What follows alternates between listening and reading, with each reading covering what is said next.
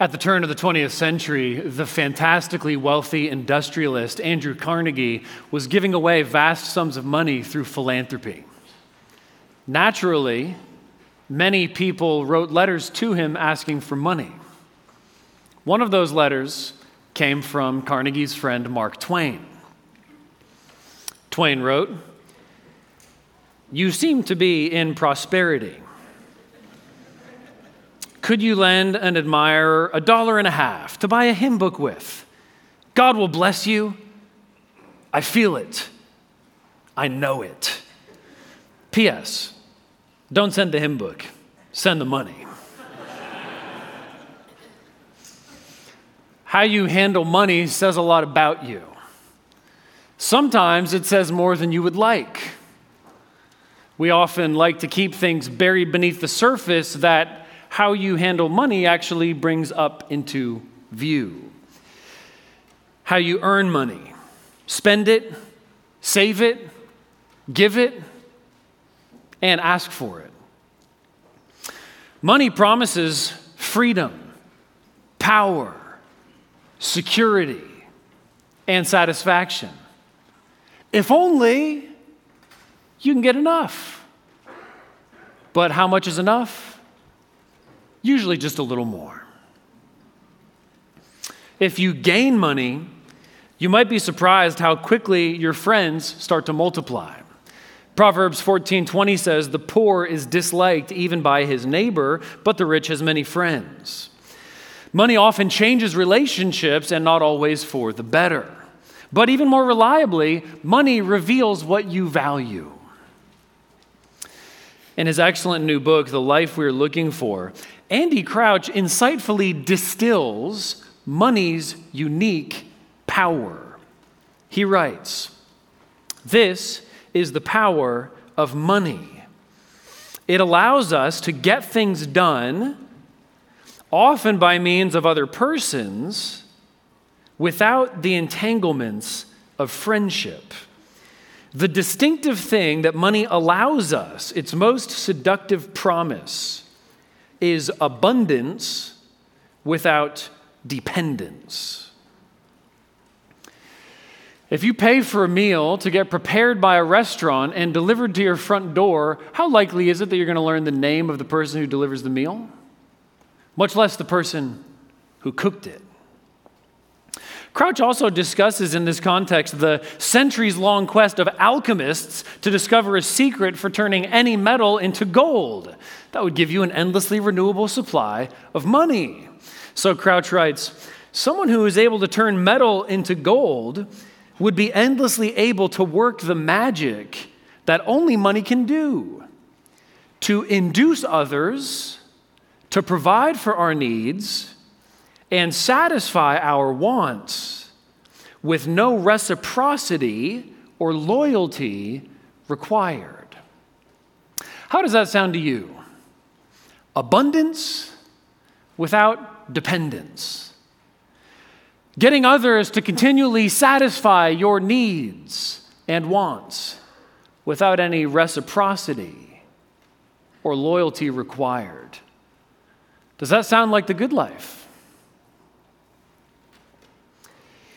This morning we return to Paul's letter to the Philippians, and we come to the final section of the letter, chapter 4, verses 10 to 23.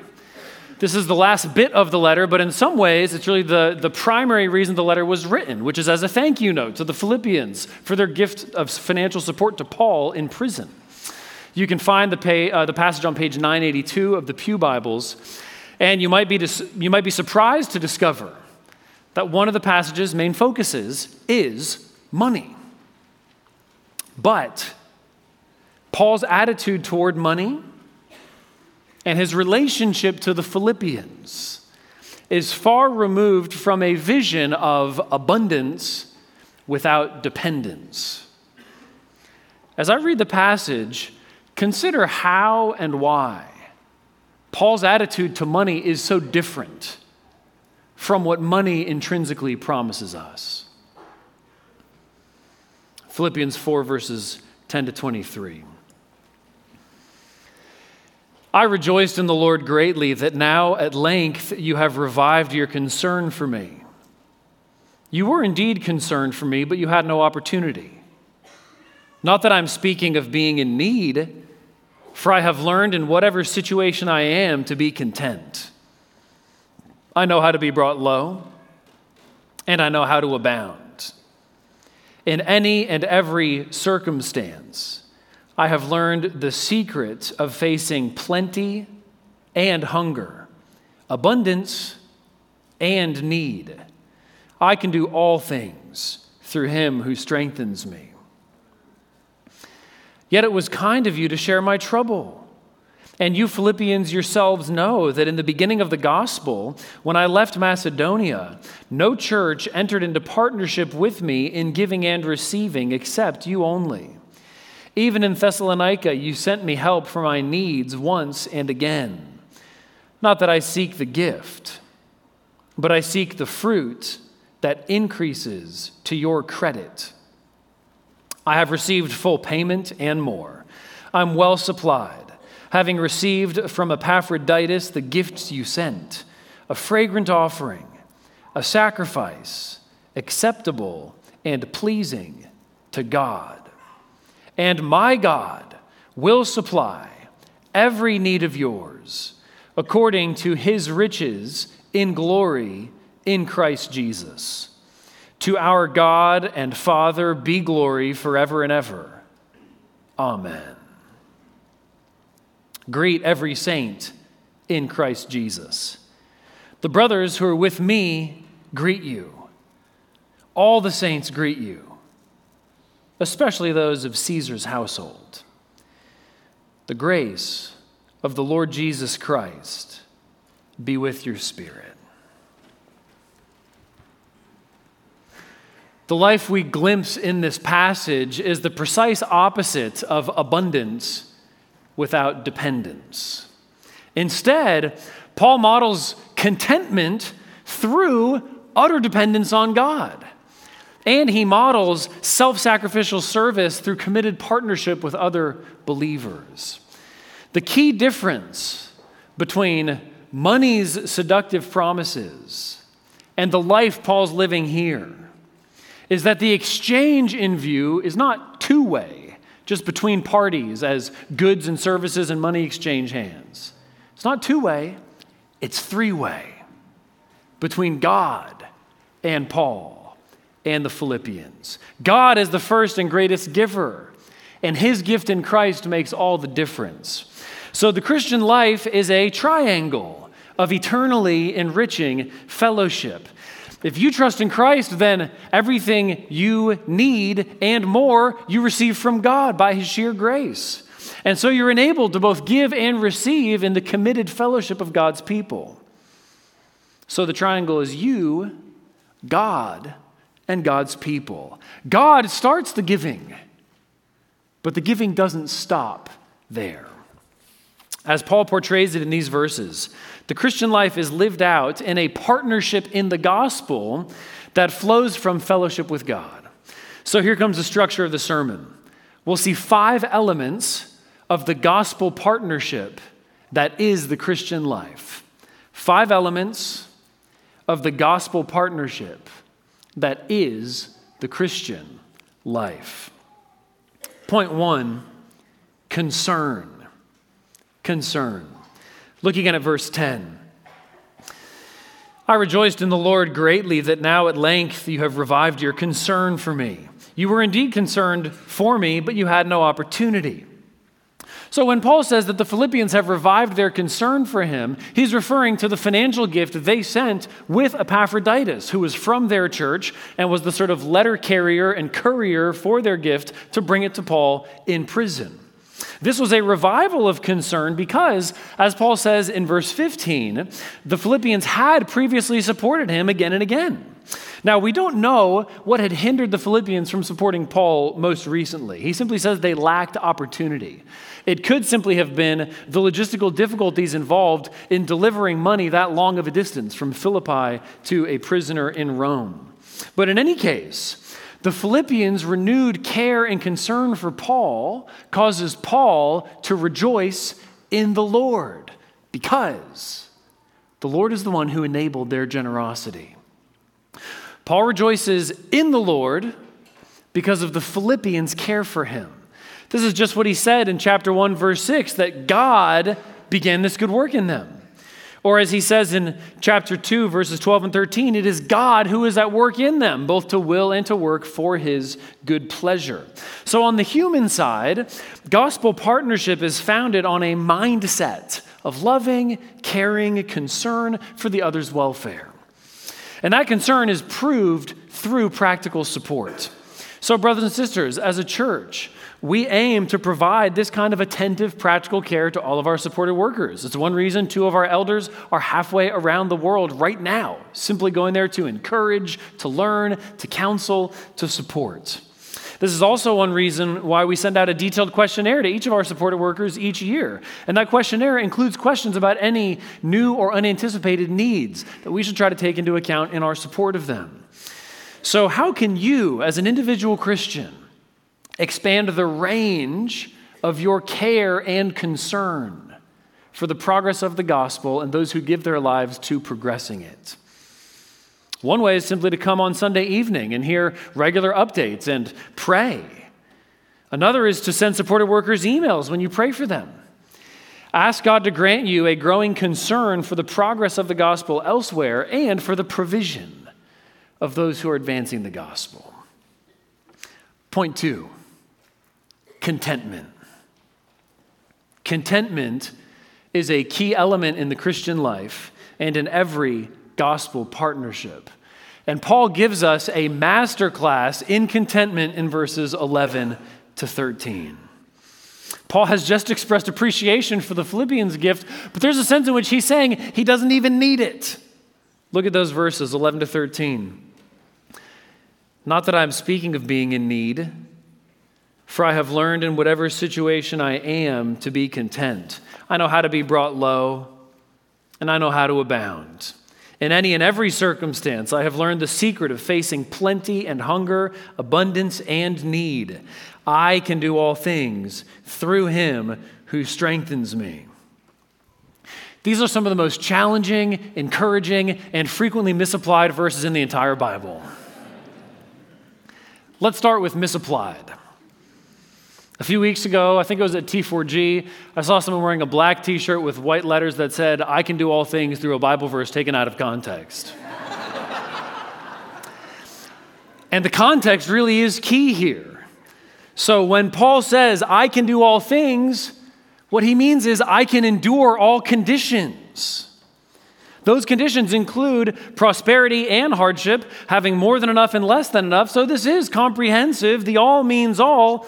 But all things is not a blank check, open-ended promise that God will fulfill any possible desire you can ever come up with. If you can't throw a football, you will never be a Super Bowl winning quarterback. And this verse offers no support for that pipe dream. In fact, let's stick with sports for a minute. This is a favorite verse of professional athletes. In fact, NBA phenom Steph Curry prints part of this verse on the side of his signature shoes. Now, more power to him. I'm not throwing any shade on Steph or on Steph's shoes. But here's a point that is often overlooked in athletic applications of this verse. It applies just as much to losing as it does to winning. That's the heart of Paul's point here. In his list of all things, half of the things are bad. Half of the things are not having what you need, or not having what you want, or having something you really don't want. That's fully half of his list in the I can do all things. So when you quote that verse, remember, half of it is suffering. Paul spoke from experience here. He tells us in 2 Corinthians 11 that he had been lashed, beaten, stoned, and shipwrecked, all because of his faithful witness to Christ.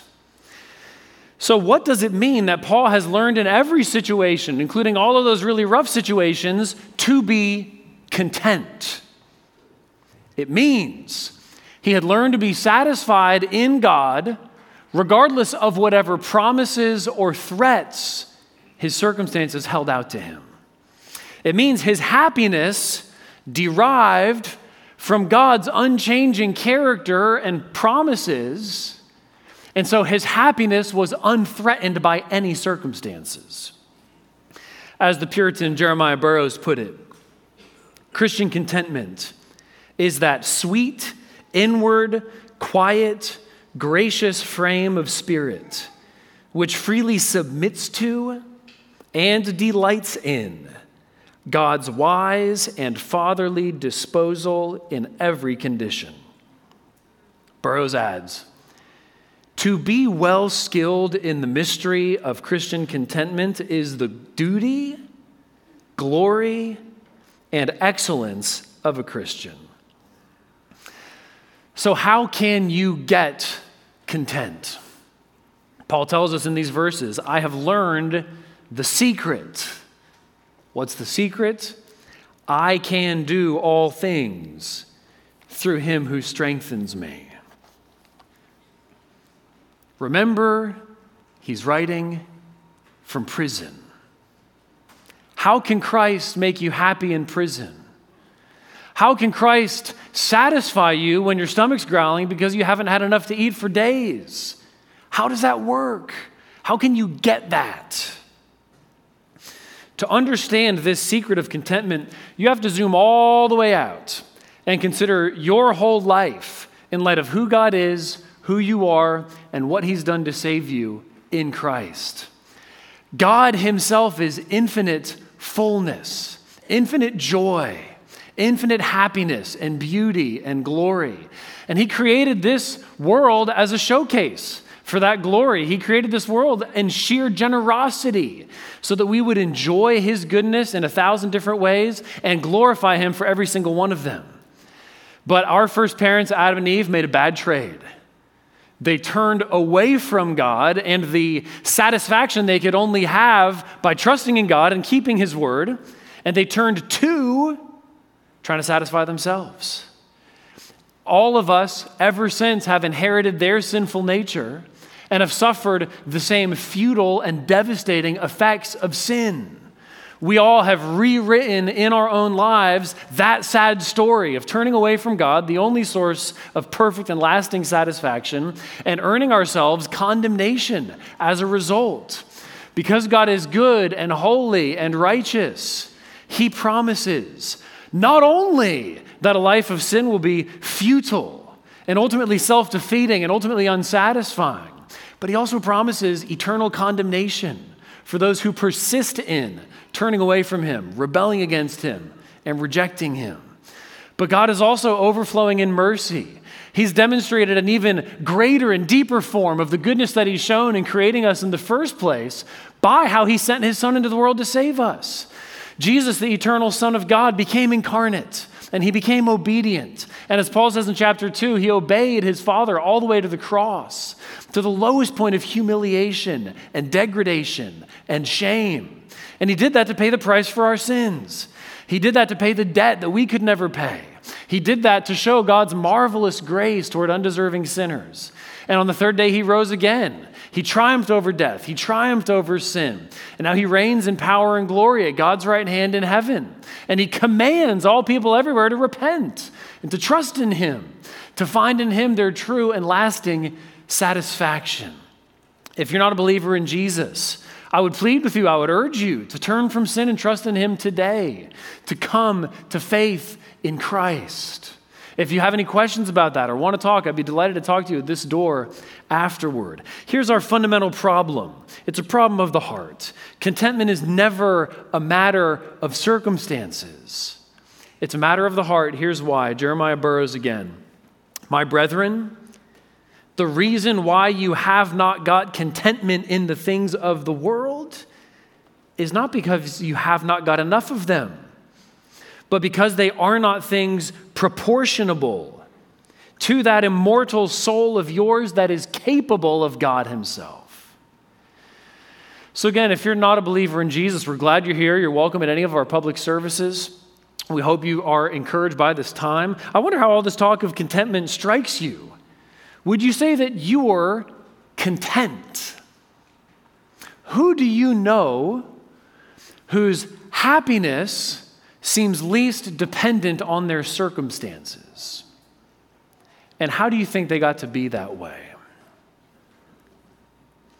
If you are a believer in Jesus, how does all of this help you when you are struggling not to be mad at God because of the hand He's dealt you? What can you do? Here's the key. What God has promised you in Christ has to weigh heavier in your mind and heart than anything He hasn't promised you. He hasn't promised you health or a long life. He has promised you eternal life and fellowship with Him. He hasn't promised that you'll get married or have children. He has promised in chapter 10 of Mark's gospel that you'll receive 100-fold now in this time, houses and brothers and sisters and mothers and children and lands with persecutions, and in the age to come, eternal life. He hasn't promised you a promotion. He hasn't promised that you'll love your job. But He has promised that you will receive an inheritance from Him as the reward for all your work, regardless of how well or poorly your work is rewarded by any earthly boss. In order to be content, you have to know and feel that what God has in store for you is bigger and better than any earthly prize, and that it can more than compensate for any earthly lack. As one Christian philosopher put it, wanting what you should is better than getting what you want. That's why Paul writes here about learning to be brought low and abound. It's not just poverty that's a trial. He had to learn the secret of contentment in prosperity too, because prosperity is a trial just as much as poverty is. All forms of prosperity tempt you to pride, tempt you to self-sufficiency, tempt you to act as if you're the sole cause and guarantor of your own blessing. So you need the secret of contentment in prosperity just as much as in adversity. Here's Paul's point in verses 11 to 13 in a nutshell. If it varies with circumstances, it isn't contentment. I'll say that again. Here's your negative test for whether you're living this out and you found the secret the way Paul has. If it varies with circumstances, it isn't contentment. So practically speaking, how can you learn and practice this secret? The key is a lifestyle of humble dependence. That's why Paul says, I can do all things through Him who strengthens me. So how can you obtain this strength? How can you get this strength in you to power your daily life? Brothers and sisters, this is one of the purposes of corporate worship, to get strength from Christ for our weeks. This is what honest, searching fellowship is for, to help strengthen each other's souls by God's grace. This is especially what personal spiritual disciplines are for.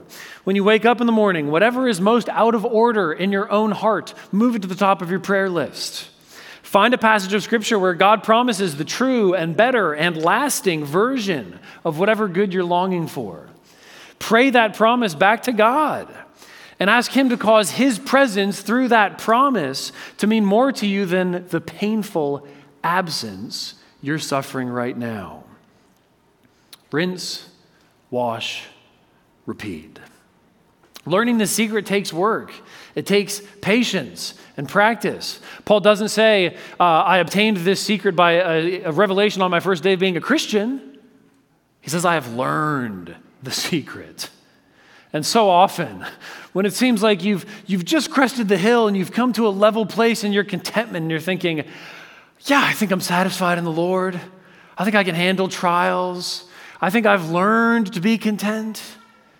So often it seems like right when you get to that moment, God sends you back to contentment school. Turns out you weren't as content as you thought you were. Turns out maybe circumstances had leveled out nicely. That's the breather. and then God throws you another curveball. That's what he does in his wisdom. That's what he does in his kindness, to wean us off of our too strong attachment to good things in this world and to teach us what it looks like to rely on him alone, to be strengthened through him. Contentment is like a spiritual firework. It packs in a lot of powerful ingredients all together to spectacular effect. The chemical composition, as it were, of contentment involves love for God more than anything in the world, hope in God's promises, faith in what he's done for you in Christ. And what does it produce when you light it up and send it up into the sky? Contentment fuels endurance. It helps you keep going in the same direction, whatever hard circumstances would threaten you. Contentment reinforces humility. It reminds you how little you are and how not far you've come and how needy and dependent you really are. Contentment fuels joy because you're getting your happiness straight from the unfailing source instead of from lots of little spigots that might turn off at any moment. Discontent is the mother of envy. Contentment is the mother of generosity.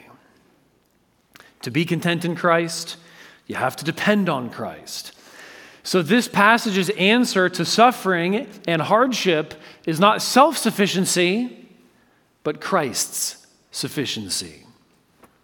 Paul's vision of the good life is not abundance without dependence, but contentment through dependence.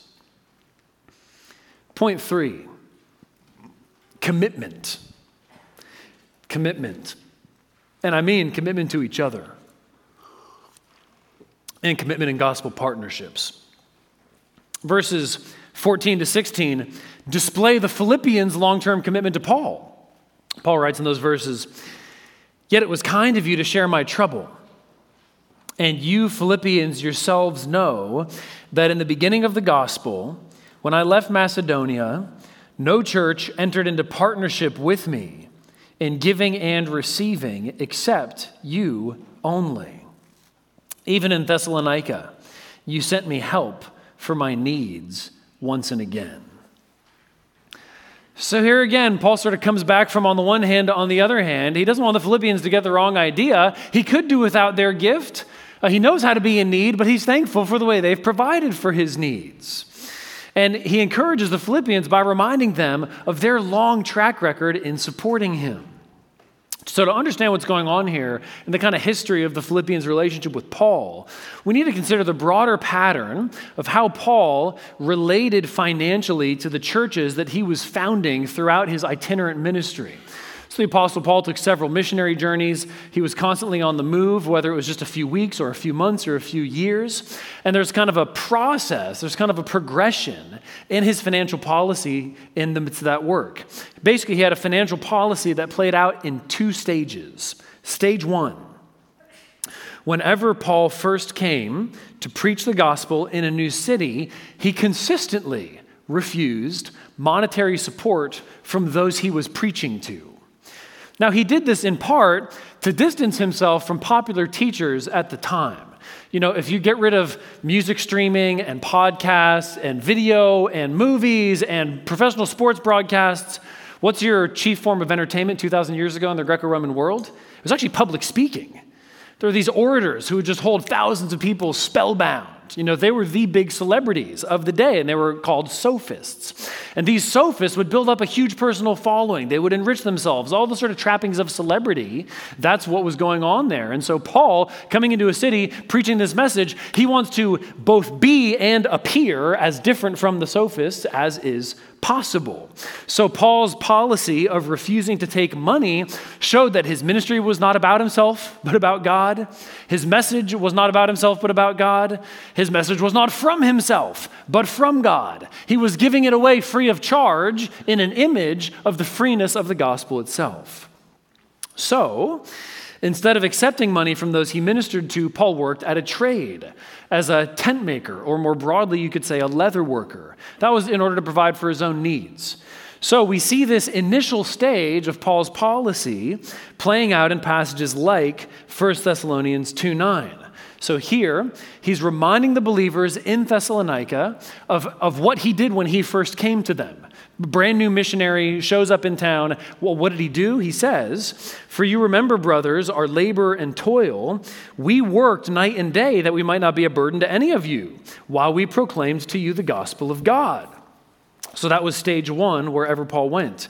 Stage two came when Paul left one city to go to another. Once a church in the first city was established and he felt free to move on, or maybe it was established and then he got forced out by persecution, Paul would accept help from the church in the first city as he went on and ministered elsewhere. So Paul mentions here in our passage that the Philippians supported him during his ministry in Thessalonica, twice in fact. Thessalonica was the next city he traveled to after he left Philippi. He's in Philippi in Acts 16, he's in Thessalonica in Acts 17. So while Paul was pioneering gospel work in Thessalonica, he was both tent making and he was being supported by the church in Philippi. Some combination of those two things provided for his needs. So the Philippian church progressed from stage one to stage two. Get this. Not long after becoming a church, they became supporters and senders of missionaries in the form of Paul. It didn't take that long for them to go from just being born as a church to then being supporters of Paul's ministry, which I think shows something about the progression that Paul has in mind for what collective Christian maturity looks like. It also says a lot for how we should think about our financial support of other people's work from afar. The fact that the Philippians made it from stage one to stage two demonstrates their grasp of the gospel and their maturity in Christ. So what's that mean for you and me? The Christian life is a constant two-step dance of giving and receiving. We all start off as receivers only, and the gospel turns us all into givers. The same gospel that supplies all our needs turns us into the kind of people who can be counted on to provide for others' needs. The gospel makes us not only generous, but dependable. The Philippians didn't just give Paul a gift once, they provided for him multiple times in Thessalonica, and then they found a way to do it even as far away as Rome. So, brothers and sisters, this is one reason why, as a church, we tend to make open-ended commitments to the missionaries that we support. We don't just write a check one time and say, see you later. We want to follow through over years and even decades. So one instance of this kind of commitment is in the increased support for student work in the Middle East that the elders are proposing in our upcoming budget. I won't go into all the details here, but basically there's been a ministry that's somewhat equivalent to campus outreach in the Middle East that we've supported since it began 2 decades ago.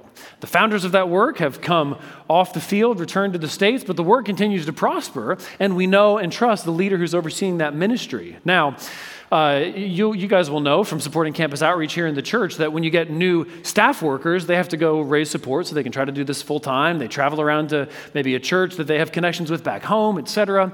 This ministry in the Middle East has a lot of staff workers from countries that are not as wealthy. And they might not even have an established relationship with a home church. So there's a particular need for supporting those staff workers more from the outside. And that's the main reason we're trying to give just a little bit more in our budget to care for that work. Something we helped start 2 decades ago that we're trying to keep on investing in faithfully today. Before we move on from these verses, I want us to look more closely at one more detail in the text. Look again at verse 14.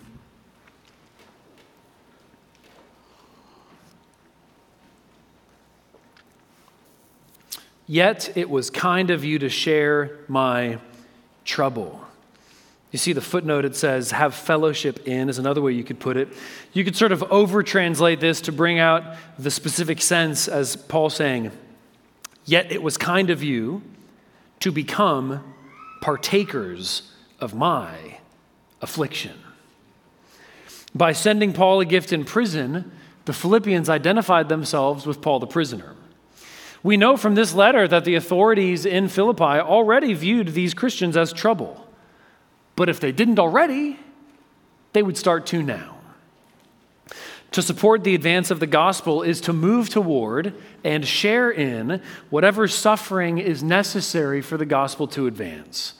So pray that we as a church would share in suffering together with others with joy, patience, and commitment. Point 4, compensation. Compensation. What reward are you seeking? When will your payday come? Look again at verses 17 to 20.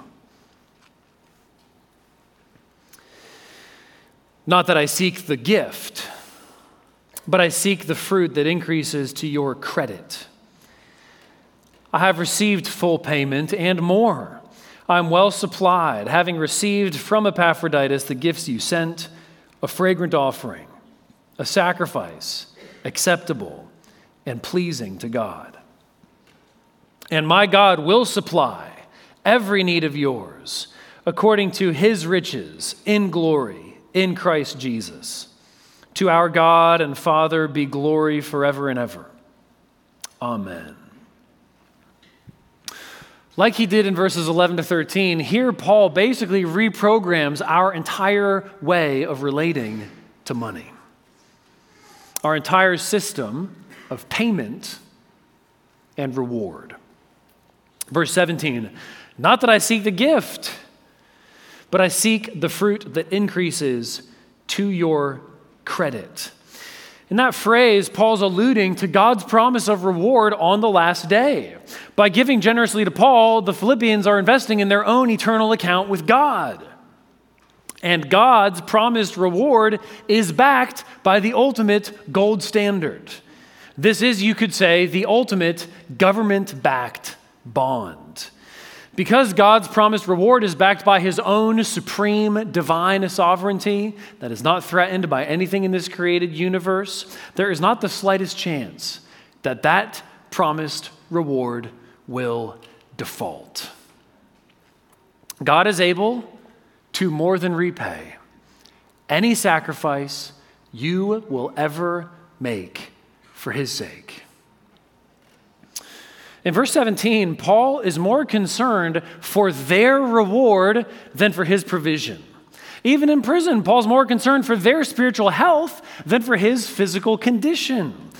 As Jamie Dunlop always tells us in members' meetings, he cares far more about whether we're giving faithfully than about whether the budget is being met. So this is the fundamental motive to give, that you can turn temporal goods into eternal reward. That involves some type of mortification of desire, some type of putting desire to death of what you could use that money for right now, in a way that you might really appreciate, in a way that might make your life a little easier or richer or fuller. There has to be some element of saying no. Otherwise, whenever you get more money, you'll just spend it on yourself. But this motivation of turning temporal goods into eternal reward is limitless. Because the more you do it, as Jesus says, where your treasure is, there your heart will be also. He doesn't just mean that in the sense of revealing your heart. He means if you put money into eternally fruitful causes, your heart will follow your money there. If you put money into things that will only pay off in eternity, your heart will follow your money into eternity. That's what Paul's displaying. And it fits perfectly with Jesus' most basic teaching about money. In verse 18, Paul assures the Philippians that from his point of view, their gift is more than enough to cover his needs. He's basically giving them kind of a receipt. Hey, I got it. Thank you. I'm good. But he doesn't just present their gift from his point of view. He presents it from God's point of view. He calls it a fragrant offering, a sacrifice acceptable and pleasing to God. So if you're a believer in Jesus, when you give to others some of the resources that God has given to you, you're not just giving it to others, but you're giving it more fundamentally to God. In a gospel partnership, as we've seen, every exchange is not merely two-way, but three-way. Everything comes from God and starts with God, and everything ultimately makes its way back to God. Everything you have is from God, and whatever you give to others, you give more fundamentally to God, and God will repay you. This brings us to a fundamental point of the Bible's view of money and possessions and everything we have. It's all from God. It all ultimately belongs to God, and you will give an account of how you use all of it to God on the last day. If you want to think more about that, you can go to our stewardship core seminar that's going on right now. Money tempts you to cut God out of the picture because the more you have of it, the more power you have. The more you have of it, the more you can get other people to gladly do stuff for you that you want done without you lifting a finger. But instead, any money you have should do the opposite of cutting you off from God. If everything you have is from Him, then however you use your money, and there's a whole lot of legitimate and necessary needs, providing for your own needs, providing for others, there's all kinds of legitimate uses for your money, but if it's all from God, you want to use all of it in a way that takes Him into account. In verses 19 and 20, Paul breaks out into a promise and a praise. He says, "And my God will supply every need of yours according to His riches in glory in Christ Jesus. To our God and Father be glory forever and ever. Amen." Whenever you receive a gift from somebody, you might experience a kind of natural, instinctive response of, what can I do for them? How can I show them I appreciate this? How can I pay them back? I better remember their birthday when it comes around because they got me such a nice gift. And in a sense, I think Paul's writing somewhat out of a similar dilemma. So the Philippians have been providing for him, but he's in prison. He can't offer any meaningful return on their gift. He wants to come to them and minister to them as soon as he gets free, but he can't do anything right now to pay them back. But he knows somebody who can. Not him, but God can richly supply whatever they need. So in verse 19, Paul reminds us of the infinite riches that God has to supply all of our present needs. From where does God fulfill our needs? Paul tells us the bank account God draws on to provide for our needs is the infinite riches of glory in Christ Jesus. And of course, the fact that God is drawing on that endless account now is a preview and a promise that all of those infinite riches will one day be ours. So here Paul guarantees that God can and God will look out for you. And that also is a motivation for you to look out for others. You can trust that your needs will be taken care of. And that'll free you up to be more generous with others. If you want a wonderfully encouraging, mind-boggling, superhuman account of this, read George Mueller's autobiography or the Roger Steer biography of George Mueller. He was an English Christian in the 19th century. He just founded an orphanage and ran it, and it served several thousand orphans over the course of his life. Millions of pounds, even in those dollars, passed through his stewardship.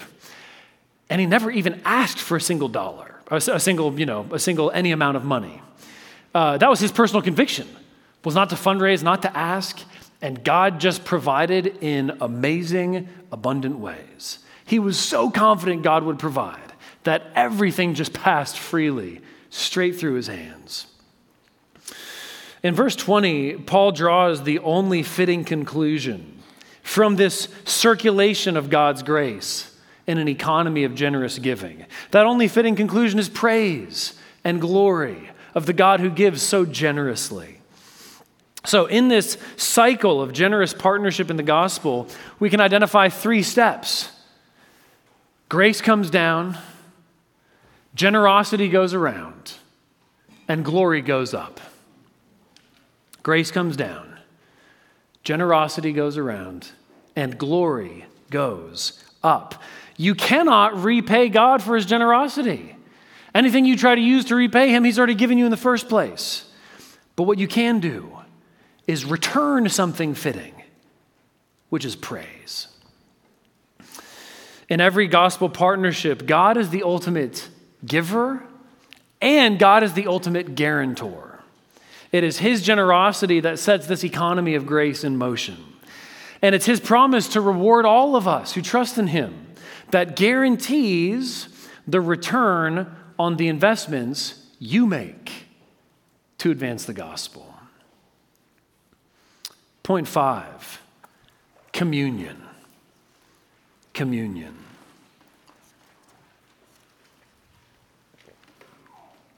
That is, communion with Christ that creates communion with each other.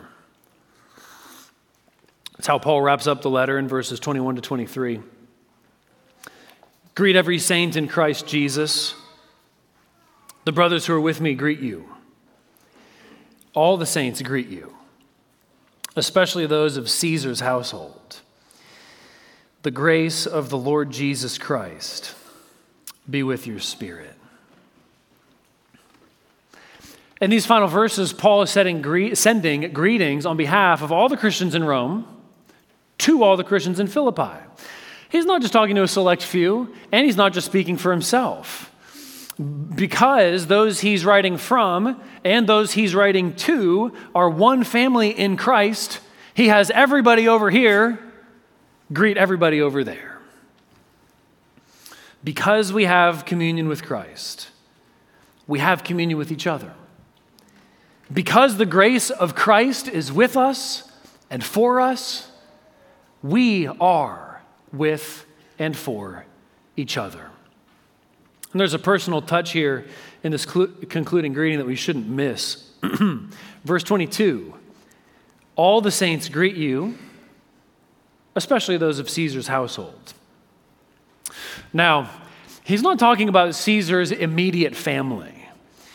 In the ancient Roman Empire, the phrase Caesar's household referred to several thousand people, including slaves and freed slaves and other staff members, all of whom carried out imperial business. But still, Paul's come to Rome under house arrest. What does he find?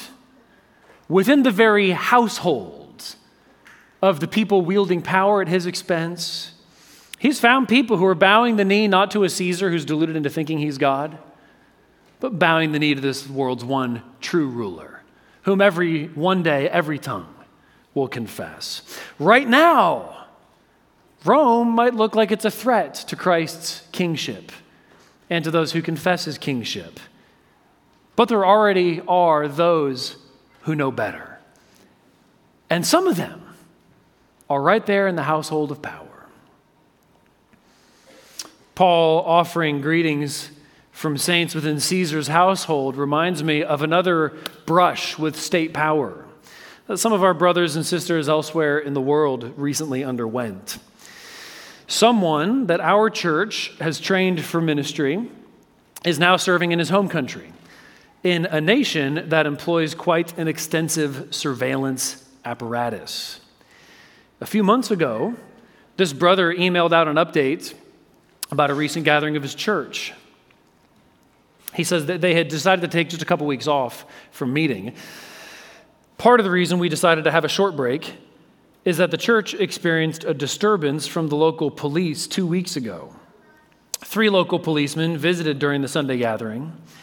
While I was preaching, they broke into the meeting place and asked us to stop. They took some pictures and asked to register everyone's ID number. I had no idea what I thought while the police officers came in. The only thought I had was to finish my sermon. So I negotiated with the police officer that I would keep preaching while they were doing the registering. Surprisingly, the police officer agreed. Then I continued my preaching for another half hour to finish my sermon. Whenever I planned to preach to non-believers during the sermon, I also called the police friends to listen.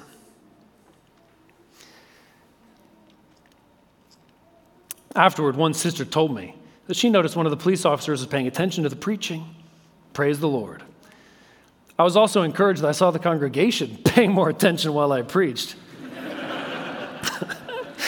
Some of them stretched their neck when the police officers blocked their view. You wouldn't believe that the police officers even witnessed the Lord's Supper. They not only heard the gospel, they even saw the gospel.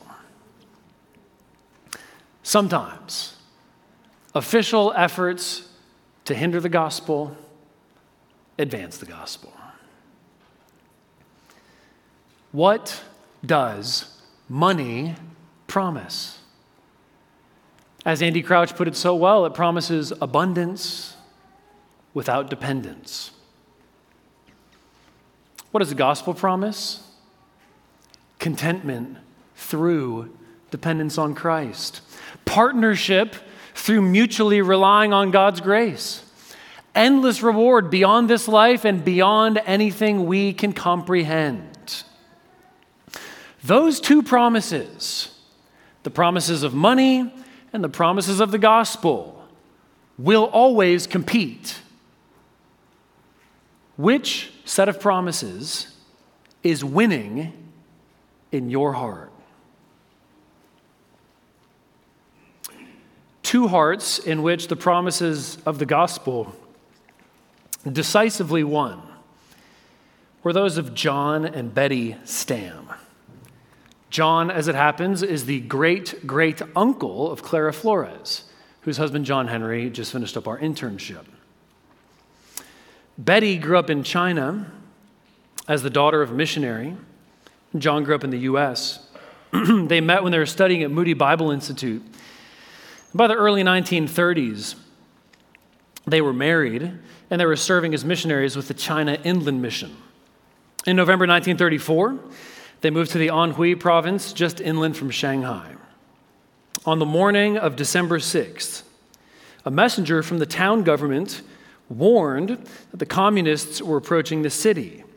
The Stams prepared to leave, but the city was quickly overtaken. The communist authorities found the Stams' compound, broke it open, demanded all their money, and then arrested John. Later, soldiers came and took Betty and their baby daughter, Helen. The next morning, the Stams were forced to march away from the city they were in. The day after that, Betty and John were executed for being Christians. On the night before their forced march out of the city, John Stam wrote a letter that he addressed to his colleagues at China Inland Mission. It wasn't delivered at the time, of course, but it was discovered afterward. Dear brethren, my wife, baby, and myself are today in the hands of the communists in the city of Tsingtao. Their demand is $20,000 for our release. All our possessions and stores are in their hands, but we praise God. Peace in our hearts and a meal tonight. God grant you wisdom in what you do, and us fortitude, courage, and peace of heart. He is able and a wonderful friend in such a time. Things happened so quickly this morning. They were in the city just a few hours after the ever-persistent rumors really became alarming, so that we could not prepare to leave in time. We were just too late. The Lord bless you and guide you. And as for us, may God be glorified, whether by life or by death. In him, John C. Stam.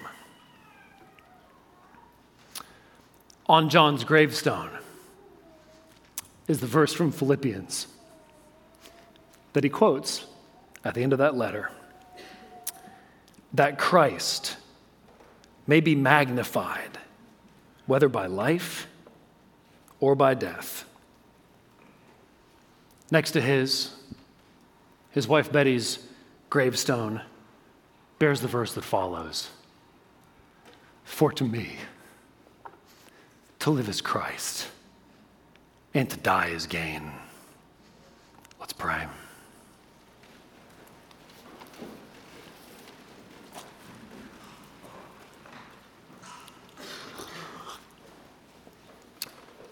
Heavenly Father, may we be able to say, along with those who have paid with their lives, that our desire is for Christ to be glorified, whether by life or by death.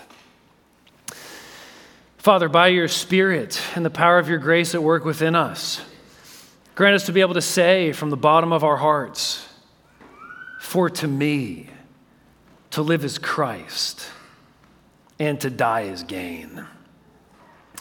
And Father, may we prove those confessions by how we use everything you've given us and by the contentment that you work in us, even when everything is taken away.